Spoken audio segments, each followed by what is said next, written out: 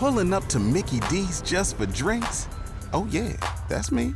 Nothing extra, just perfection and a straw. Coming in hot for the coldest cups on the block.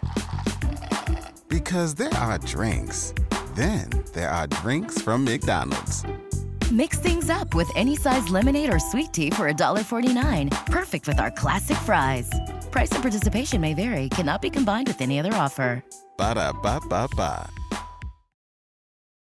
You are listening to the Archaeology Podcast Network. Ancient tools and burials, plants and seeds, Neanderthals. All these things we make no apology are the study of archaeology. Welcome to the Archaeological Fantasies Podcast, episode 45. I'm your host, Sarah, with my co-host today, Ken Fader. Today we're interviewing Nigel Hetherington from Past Preservers. We talked to him about his company and how they provide professional archaeologists and historians for a wide variety of media, including television shows produced by such illustrious channels as the History Channel, National Geographic, and the Travel Channel. Nigel tells us about some upcoming projects that his company is working on and about how you can become an expert for Past Preservers as well. Get ready to think critically. See, are a staple of archaeology, but we don't do dinosaurs. No, we don't do dinosaurs. No, we don't do dinosaurs. Welcome to the Archaeological Fantasies Podcast. I am your host, Sarah, and I'm here today with my co-host, Ken. How's it going? It's good, Sarah. How are you? It's good. And today Excellent. we have a special guest, Nigel Hetherington of Past Preservers, which is a media company that provides professional archaeologists and historians to a wide variety of different media outlets. So, Nigel, can you give us a little bit of background on yourself? Hi there. Good evening, good afternoon, what it is with you. My name is Nigel Hetherington. As you said, my company is called Past Preservers. I'm an archaeologist by training. Egyptology was my speciality, Egyptian archaeology.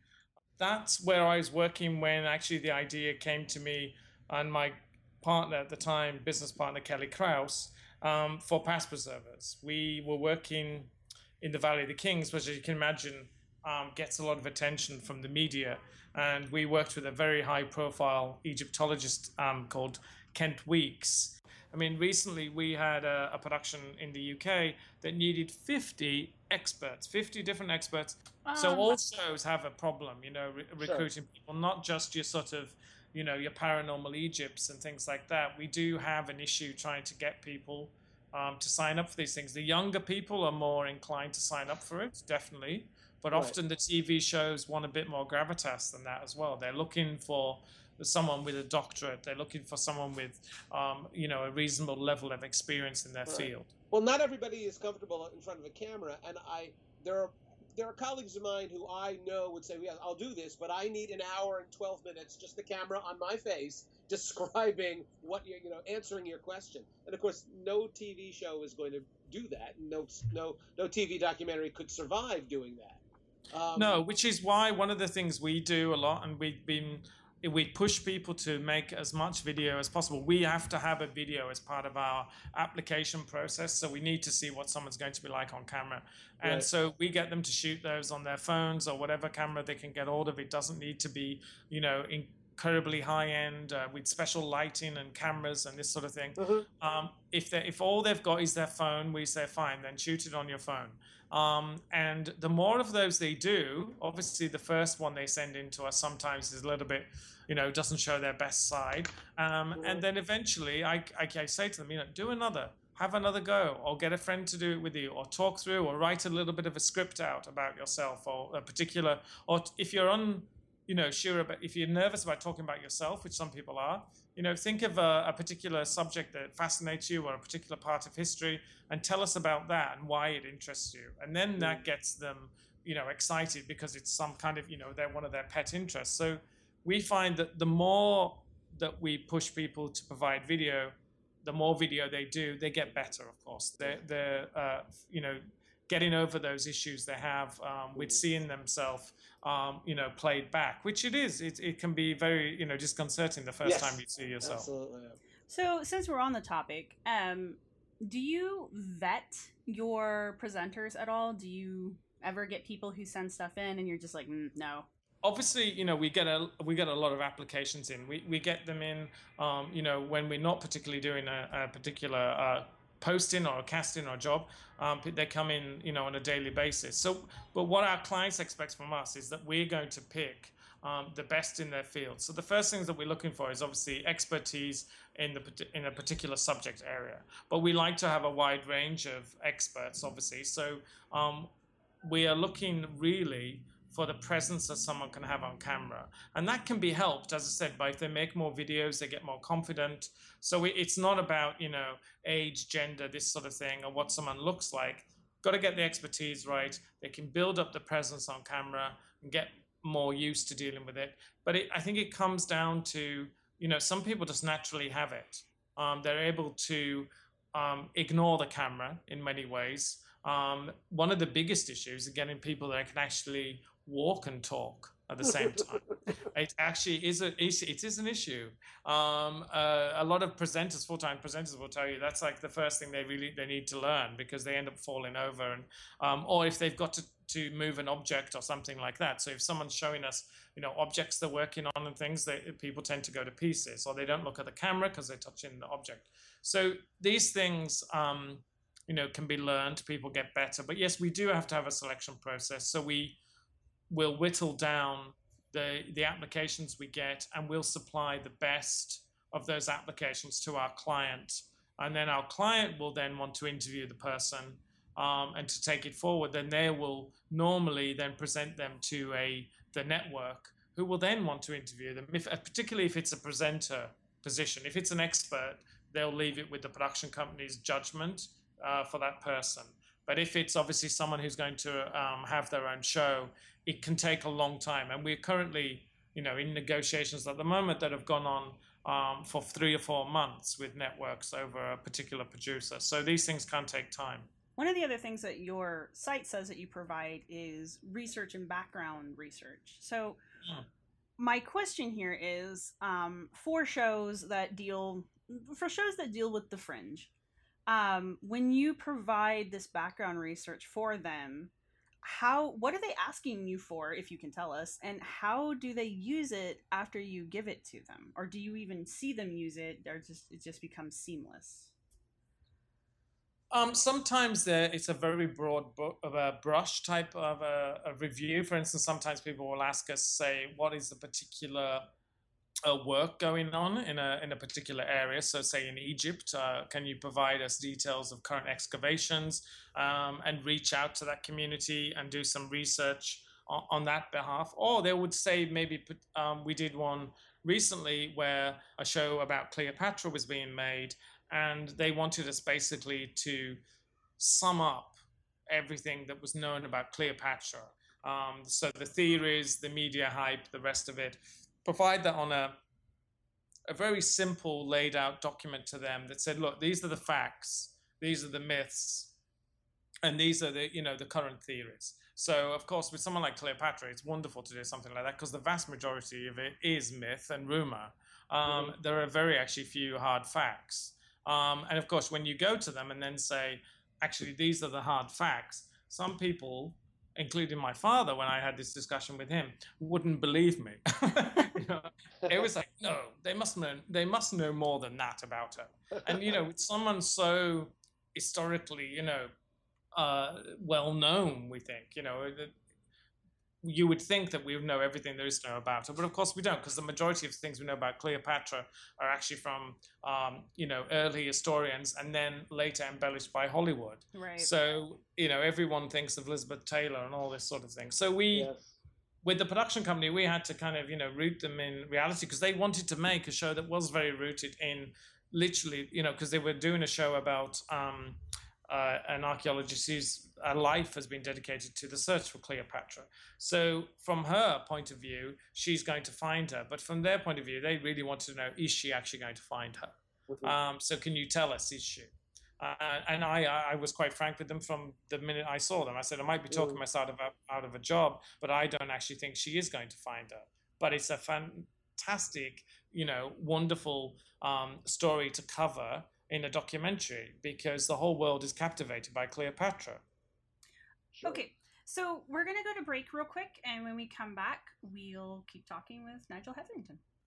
The Archaeology Podcast Network's conference channel is a collection of interviews from conferences around the world. Interviews are usually posted during the conference with minimal editing, so you, the listener, can be there virtually. Check out the conference feed at www.archaeologypodcastnetwork.com/conferences.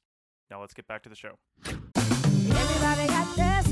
Spread the word. The JCPenney Friends and Family Sale is back. And this week, we're passing the savings on to you. Use your extra 30% off coupon to prep your home and style your family for Easter. That's extra savings on top of our great low prices. Plus, share your coupon with everyone you know and love. It's always better when we save together. JCPenney. Make everybody count. Offer valid 3/11 through 3/17. Exclusions apply. See store or jcp.com for details. Pulling up to Mickey D's just for drinks? Oh yeah, that's me. Nothing extra, just perfection and a straw. Coming in hot for the coldest cups on the block. Because there are drinks. Then there are drinks from McDonald's. Mix things up with any size lemonade or sweet tea for $1.49. Perfect with our classic fries. Price and participation may vary. Cannot be combined with any other offer. Ba-da-ba-ba-ba. And we are back, and we are talking with Nigel Hetherington, and I wanted to ask you a question about your appearance on the first season of America Unearthed, and you were brought in as an expert, and Scott Walter, the host of the show, presented you with a river rock that had what he tries to claim is a carving of an Apis bull. And where was this found? Where was this found? Wasn't it in Minnesota or somewhere? Oh, okay. Yeah, somewhere quite odd. So the Midwest, American Midwest. Okay. Yeah.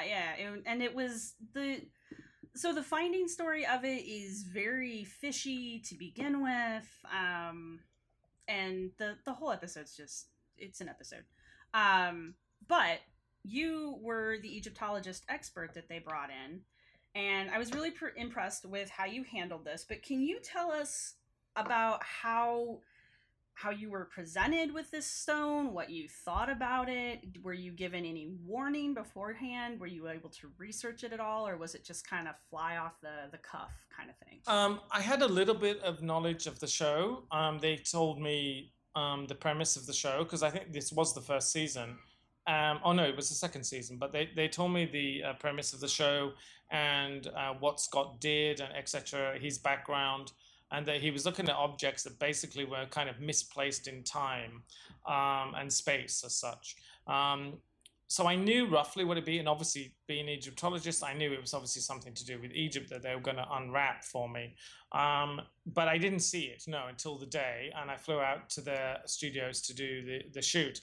And so they unveiled it, and straight away, the idea, I could tell where they got the idea that it was, connected to Egypt, ancient Egypt, but because it was this allegedly Apis bull figure. To me, it looked like a bull, and it looked like quite a lot of ancient bull figures you see, but certainly it wasn't Egyptian. Obviously, impossible to date Right. a rock that had been in a river, as such, a riverbed. Strange objects turned up all over the place. You just never know that. Someone could have carved it, very, very recently, and then just threw it out, for all we know. But the production company, as I said, I have a long history with them.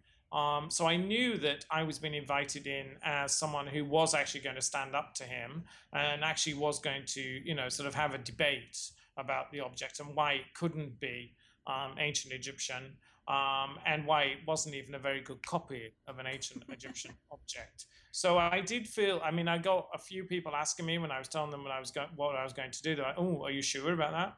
And I was like, look, no, I know the production company. I know what they're like. I know this isn't going to be something that's kind of, I'm going on to say, oh, yes, I think it could be ancient Egyptian. Mm-hmm.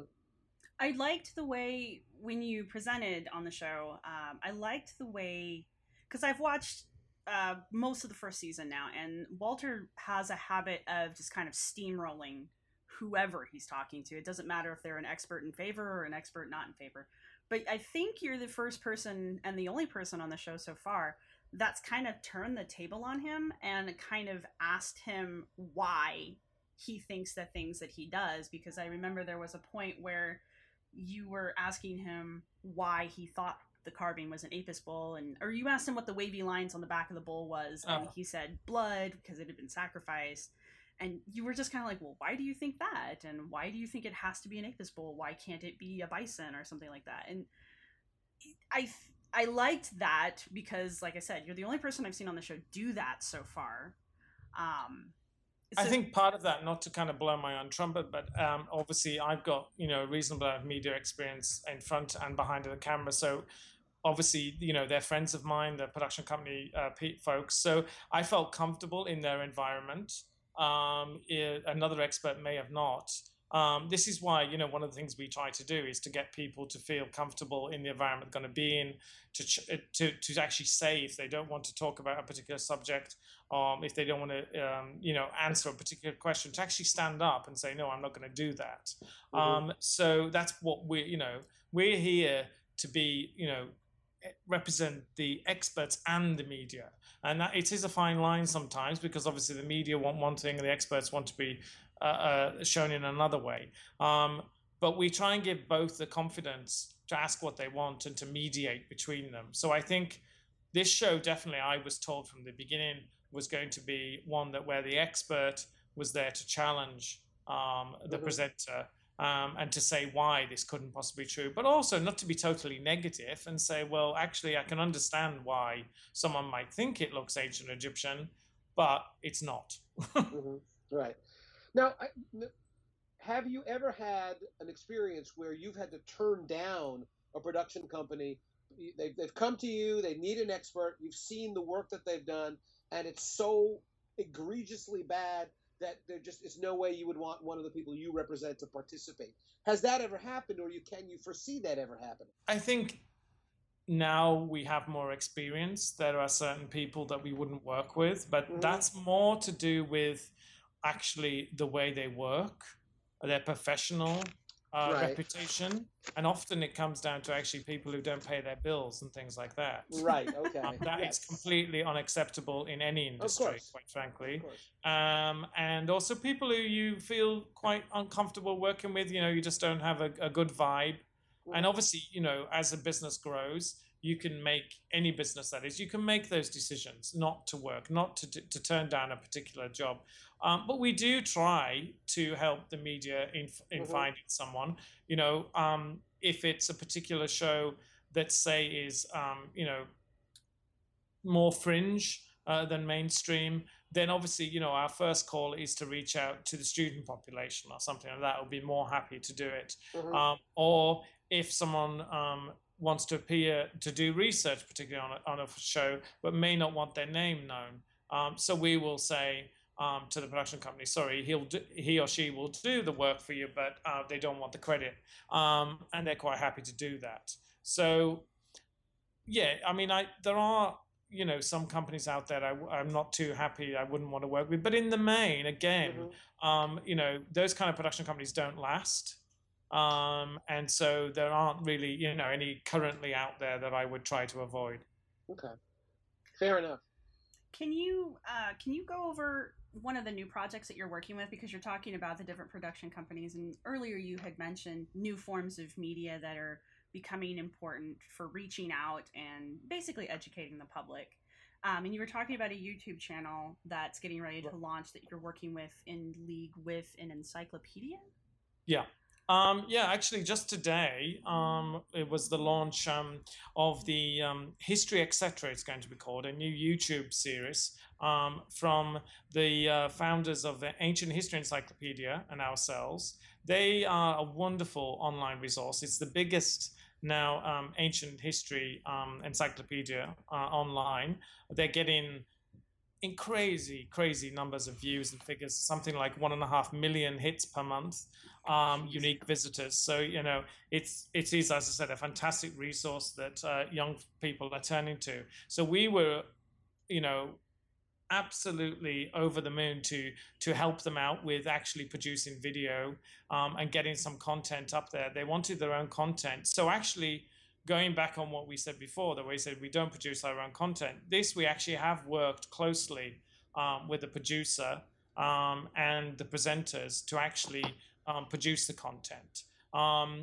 So they're short films that will actually, just be 3 or 4 minutes, which will kind of, debunk maybe possibly, or demystify, or sort of provide a extra level of information on the subject. So for instance, if you go to Mesopotamia on their website, you'll find a film that will then give you an insight into Mesopotamia. The idea is that we will have films on most of their top definitions. So we'll start with those and we'll work on to the others.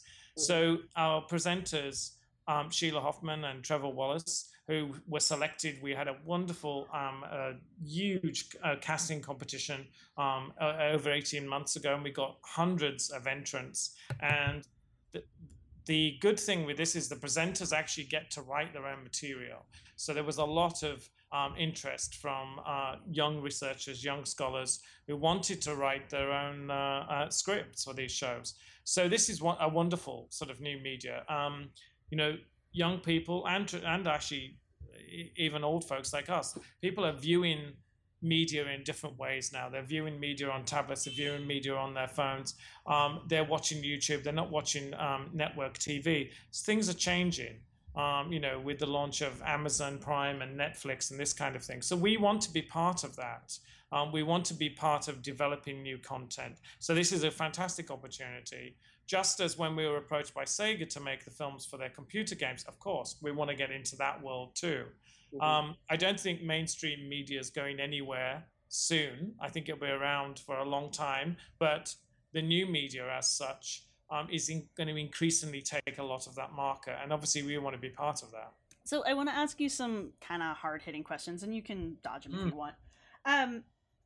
You have in the past, and you probably will in the future, continue to participate in the making of shows that deal with the fringe. How do you as a professional archaeologist, how do you balance that?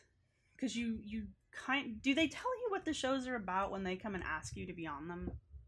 Absolutely. We get told what the show's about. We get sent a show outline. We have to often sign non-disclosure agreements and things like this to be able to get information from them. But that's kind of normal in a lot of businesses. Right. But we know what we're getting involved with, yes. And we weigh it up depending on who we will actually fit to the project.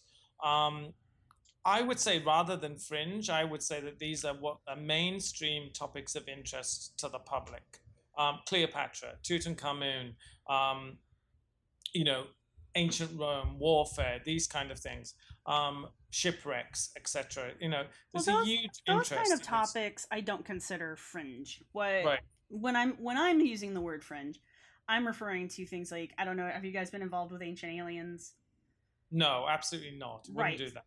Well, right. So shows like that, Ancient Aliens, I know you guys have done a little bit with Americana Earth, and a show that sounds wonderfully awful, the Haunted or Paranormal Egypt, I believe it is. Yes, that's right. And we also did, actually one of our experts did research for Search for the Lost Giants.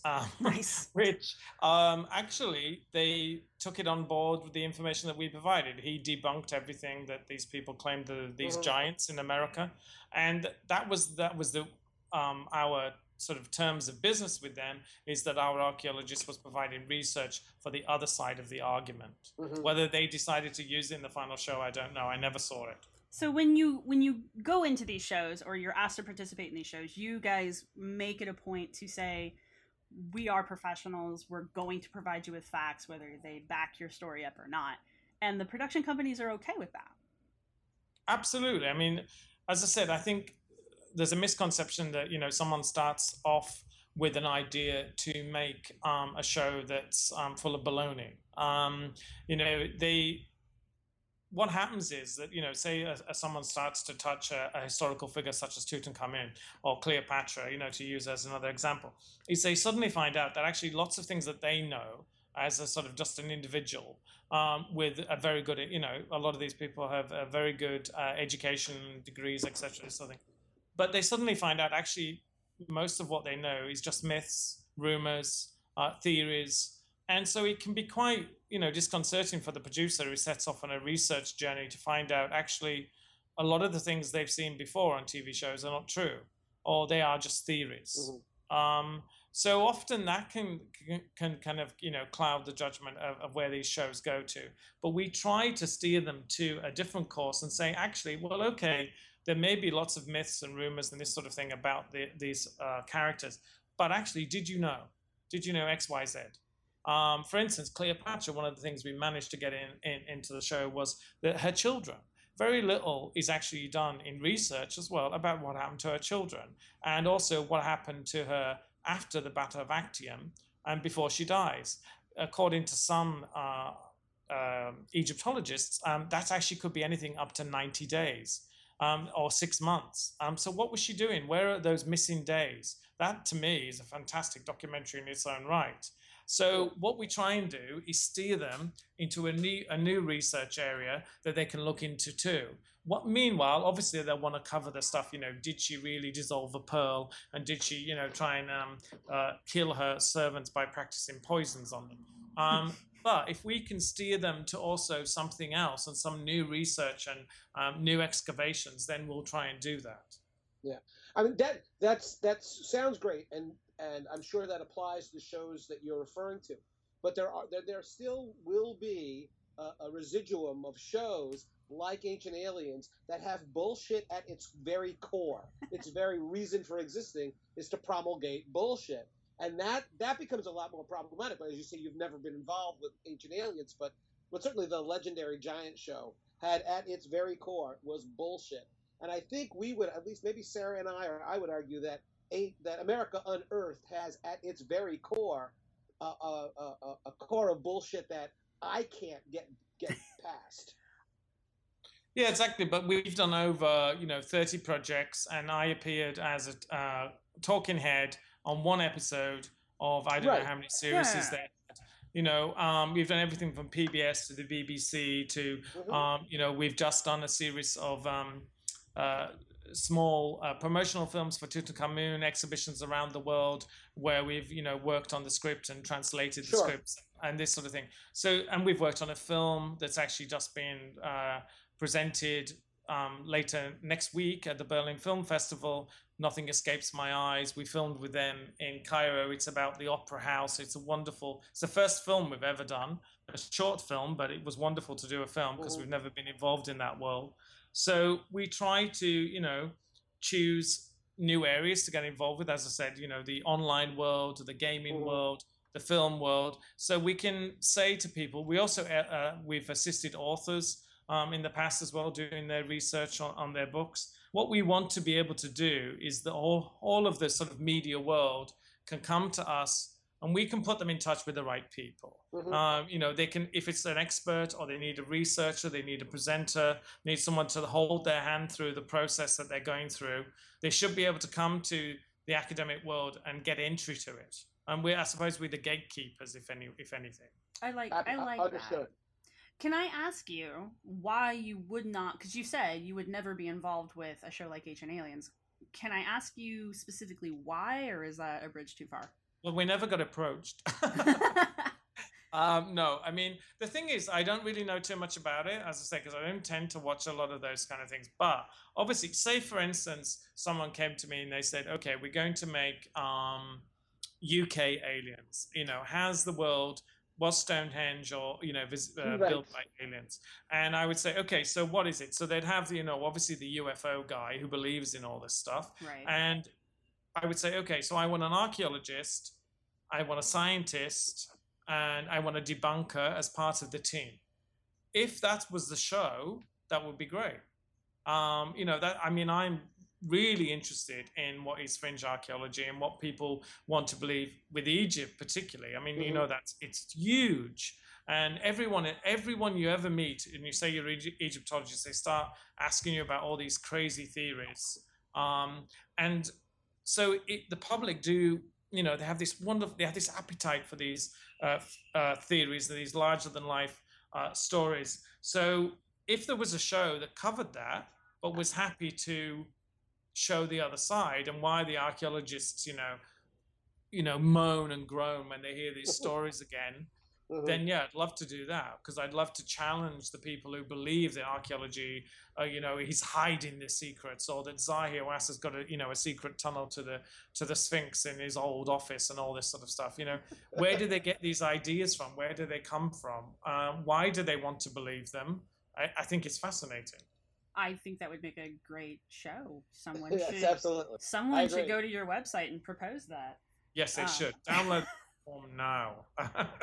I would do that one without hesitation. But I think, there are shows that, yes, if they came to us, that unless they were providing that kind of forum for both sides of the argument, then it would have to be a no, because I know that our experts would feel exploited. They wouldn't enjoy the experience, and ultimately we would be criticized for it. I mean, years ago, I did a show in Egypt called Chasing Mummies, and I worked on that show for 9 months with Zahi Hawass. It was meant to be a sort of reality TV show about his life when he was the head of the what was then the Supreme Council of Antiquities. It's now a ministry. But I knew from the beginning that I was approached that it was the kind of show that was going to actually have to be made in Egypt following a minister was going to have to be one that a lot of it really, you wouldn't get the insights into the world. It's not like if you followed someone in the US, etc. A minister here is not going to allow that kind of access that the program makers would like. So, of course, even though we covered lots of amazing discoveries and wonderful things happening in Egypt over 9 months, a lot of the time it came down to just following the kids that were on the show and what they were getting up to. So, of course, I remember being interviewed for some TV show, and they said to me, oh, aren't you ashamed of it? And I was like, of course I'm not ashamed of it. Or whatever. It's actually quite funny, even though history didn't want it to be a funny show. They're not too happy that it was funny. And it became a cult TV show in the UK, which is always good. And it's just fun. It's entertainment. And at the same time, we can make something like that, but we can then do a series on the ancient world with Wild Dreams and get the best experts in the world to talk about their work and what they're doing, and tell the world, this is what archaeology really is. This is what historians do. And I think you can do both. I think you have more success over in Britain than you do here in America, because I know that Time Team America was Time Team was an incredibly long-running show, very popular, had a very strong following, still has a huge fan base. Here in America, it was a beautiful show, and we've talked to the people involved with it several times now on the channels, but the first season was paid for. The second season they got a grant for it, and that was great, but there's no money for a third season. And I mean, most people don't even realize that there was a Time Team America. No. But if you ask them about a show like Ancient Aliens or America Unearthed or Diggers or whatever the new Pot Hunter show is, they all know what those shows are. And they take it seriously here. Like, you keep saying over there, it's like, that's a joke. Everybody knows it's a joke. They don't know it's a joke here. And that's the problem. Like, people see these shows, and they think they're authentic, and that's not your fault at all. That's a problem that we have with the media that's here. an issue, with the public. But I think, Time Team, the Time Team format the Time Team format of the US show was different to the UK one. I think the format of the UK show would have been better transported over. It's a great show, but as I said, I don't think it was seen by many people. There were, fantastic presenters on there who are now on our books as presenters. And I think also it got a bad slot. I mean, I think initially it went out in the summer, which couldn't quite understand why PBS would do that. I mean, who watches TV in the summer? So, it did seem that almost they didn't give it much of a chance. Well, let's go to break real quick, and when we come back, we will wrap up our discussions with Nigel Hetherington.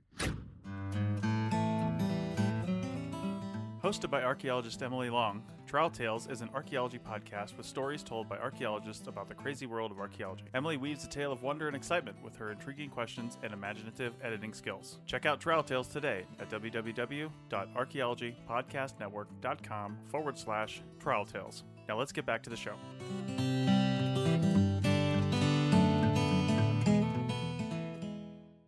Waiting on a tax return? Hopefully it ends up in your hands. Fraudulent tax returns due to identity theft increased by 30% in 2023. If you're in a bind this tax season, LifeLock can help.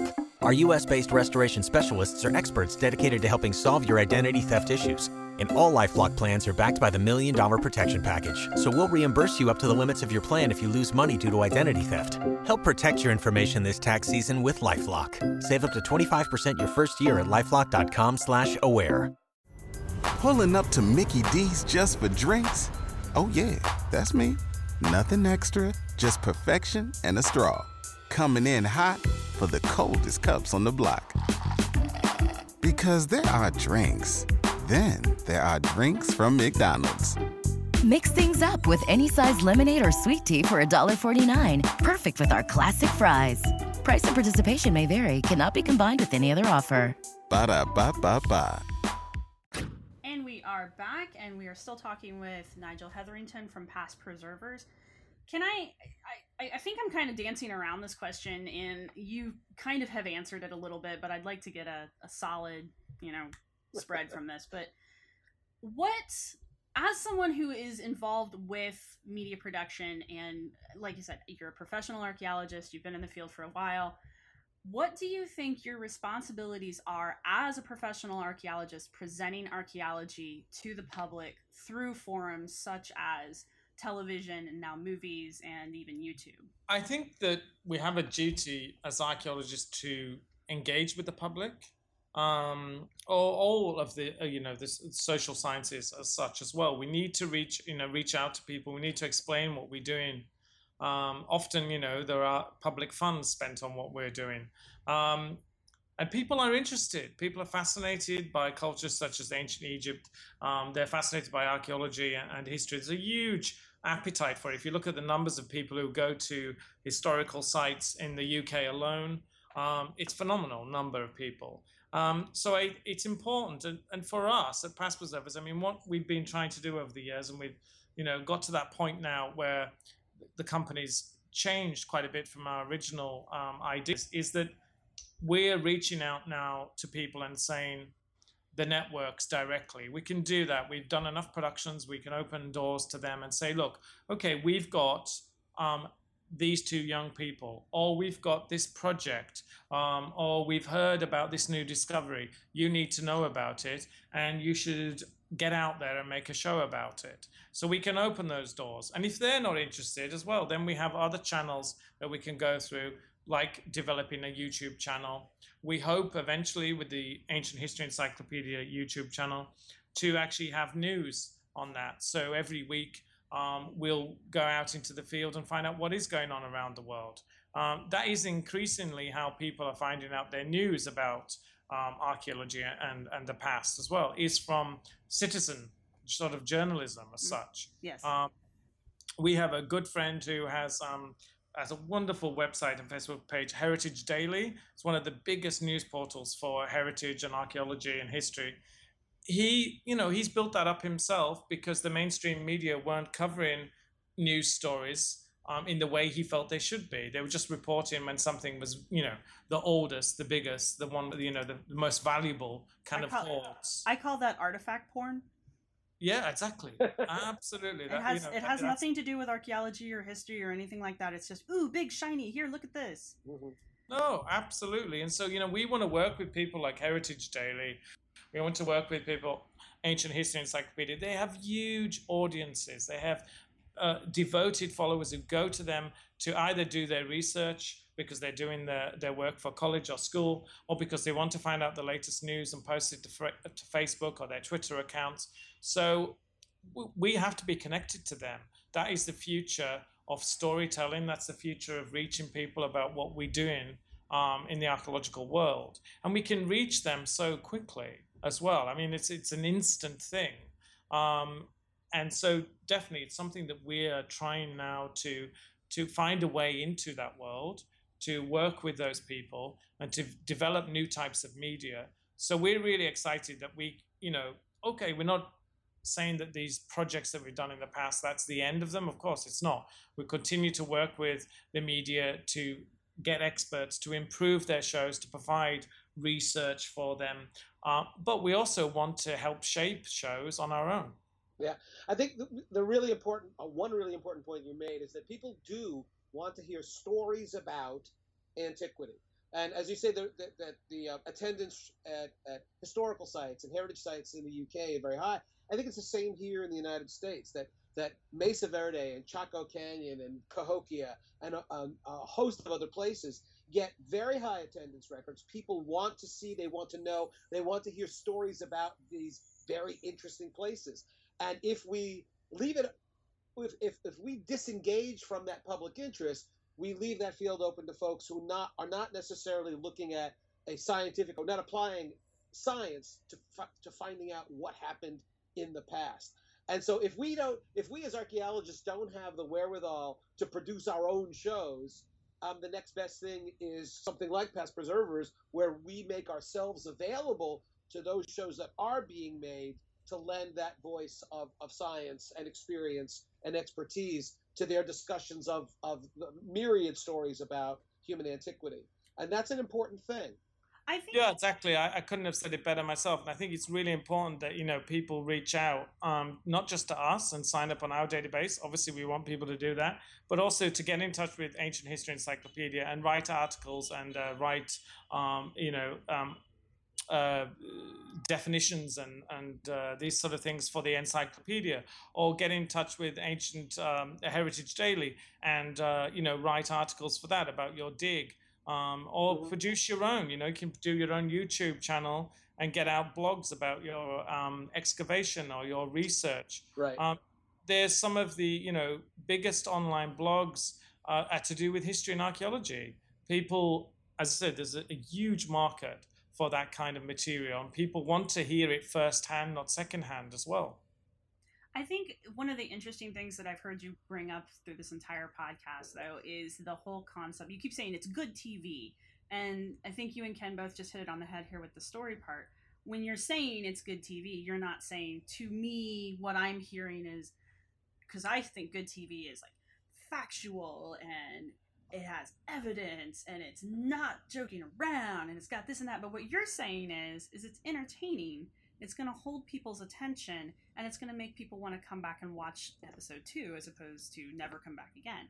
Well, I think you can do both. I mean, if you look at something like, say, Natural History on TV, of course, there's not a lot of joking around with David Attenborough or something, but it's entertaining. The thing is that he engages with the public. He makes you want to find out more about those ants or whatever he's talking about at a particular time. And, I think the presenter has to know their subject. They have to be able to engage with the public and get them to want to sit there, for half an hour or an hour, and not get up and change the channel or go and make a cup of tea or whatever. So I think you can do both, definitely. Yeah. Well, it's the very well-known archaeologist Sir Mortimer Wheeler, who said, "Dead archaeology is the driest dust that blows." And that's true. We can make it dead, and people will not be at all interested, and they'll flock to something entertaining and interesting like Ancient Aliens. Or we can make sure that the real deal archaeology that we present on shows like, if it's America Unearthed or any of these others, at least people will be excited by what we are saying and how we're saying. Well, that's what I'm getting at. It's like the way that you make a documentary today is not the way that you made a documentary in like the 70s. No. Those documentaries are chock full of what they thought was information at the time, but they're kind of boring. Yes. But the stuff that makes it on TV, and one of the reasons why Ancient Aliens does as well as it does, and America Unearthed did as well as it did, because it's actually off the air now. But they're fun to watch. I mean, I don't like the content in the show, and like half of the show is just epic driving, Scott Walter driving his car around with some epic music playing in the background, but it's entertaining. Yeah, but I think there are ways. I mean, for instance, I don't one show that we did, I think, which kind of sits on both of those fences. We did Brewmasters with Dogfish Head Brewery, and a couple of years ago, maybe 4 years ago, actually. Now, and it, we did reasonably well in the US. It was a US transmitted show, and they looked at ancient, beers and wines, and went around the world with Patrick McGovern, who's fantastic. Professor, and he is the world expert on sort of ancient beers and wines. And they went to different countries around the world basically and remade these old brews. And then Dogfish Head sold them in the shops and breweries. If it worked, essentially, if it came out tasting that's something that the public would want. But they came to Egypt, and we made an episode with them, and it was good fun. It was definitely, fun to watch TV because we went through the whole process of trying to make beer from scratch and collect yeast and all this sort of thing, and try some of the local boozer that the Sudanese community brew from, fermented bread and things, so it was fun and engaging, but also we were telling the history of actually how the ancient Egyptians used it as a commodity to pay the wages of the people that built the pyramids. Well, exactly. So there was enough history in there for people who wanted that. But then, of course, they could go to their local, Dogfish Head pub and actually buy a pint of this Tar Henkert beer. Well, yeah, and that's my point. I mean, there is a way to make a documentary that is both factual and also entertaining. I mean, Cosmos, the latest reiteration of Cosmos is certainly both of those things. I saw the Brewmasters episode that you were talking about, and yeah, it's not just that it had to do with beer, which everybody loves, but it was an entertaining way to present a topic of interest, and anybody. I think that's part of the problem with archaeology sometimes is we're kind of boring. And we don't really know how to not be boring. And I understand that, that's stepping out of the box for a lot of people. I mean, we've all been to conferences and we've all been there with that guy that does nothing but just read from his paper in a monotone. And that's what people think of that's what people who know archaeology think of when they think an archaeological presentation. They don't think of something fun and the lighting's bright and the pictures are pretty and the presenter is engaged. Yeah. Most archaeology conferences, if you were to film those, it would be a really good cure for insomnia. Yeah, I don't... Exactly, yeah. We've all been, as you said, at conferences and stuff. I don't know if you ever heard the comedian Eddie Izzard, where he does a bit about speed archaeology. If only archaeology was speeded up, then more people would be interested in it. And that was the thing with Time Team. People even criticized that, that it was dumbing down and that they were trying to do, archaeology in 3 days, which is totally ridiculous. But it caught the public's imagination. It was a slow build. It wasn't a success straight away. And this is the thing as well with a lot of shows now, is that they have to win the audience straight away, that the networks are not prepared to, let something be a slow burner. Like Time Team. I don't think something like Time Team really could come again unless it was probably, the BBC or some funder who could give it time to catch on with the public. Well, and like you said, the way we consume media is changing. Television, the formats for television are completely different than the formats for online, even online shows. Not necessarily YouTube, because we're a big YouTube household here. We watch a lot of it. But it's like how we watch television when I was a kid, though. There are channels we go to. We watch shows. And our shows are, the longest I think is maybe 20 minutes. I mean, even TED Talks aren't longer than usually 20, 25 minutes. Exactly. I mean, it is. And now you've got new players, coming into the market. We're really excited. We have a partnership with a US company who's moving to the UK that we are hopeful we can announce in a couple of months' time. But they've set themselves up in the UK solely to deal with the new players in the market. So people like Netflix, YouTube are commissioning their own programming. Amazon is moving into, commissioning their own programming. The landscape is changing totally. And these people, these new players, have deep pockets, really deep pockets. And they want to make, if you look at what Netflix spent on House of Cards, millions per hour compared to, traditional broadcasters. They wanted to make the best that there was. And that's what they're saying they want to do with documentaries. They want to turn documentaries on their head and make the best you can possibly make, because they only want to put that kind of content on their platforms, because their subscribers expect that. So that presents a great opportunity for folks in archaeology. Exactly. And the thing is that you can really, they're also not interested, these new broadcasters, if we can call them that, in the sort of traditional model of making documentaries. That's going to have to change, or the traditional model of making TV shows. They don't want to go through a commissioning process. You've got a situation now in UK and the US where sort of almost about 12 people control what goes on all the TV we see. Oh, wow. They're saying, Netflix, actually, we're not really interested. We want to know what you're making. Of course, we want to know what it is you want to sell to us, but essentially we're not commissioning it. You raise the money, you make the show, you go out there, then we'll buy it from you. And so it's changing. People have got into that feeder system of, doing your pitches, and the majority of all pitches, probably over 90%, that any production company pitches in any sort of field is rejected.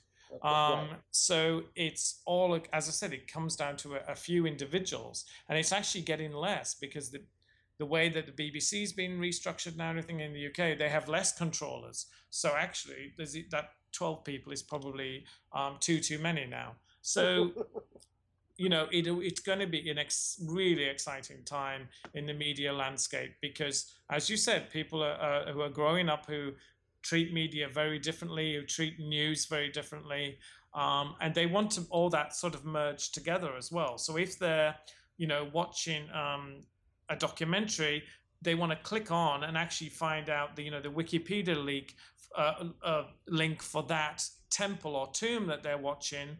And then they want to, go back to the documentary. Maybe they want to tweet about it at the same time. They're doing all these things at the same time they're watching it.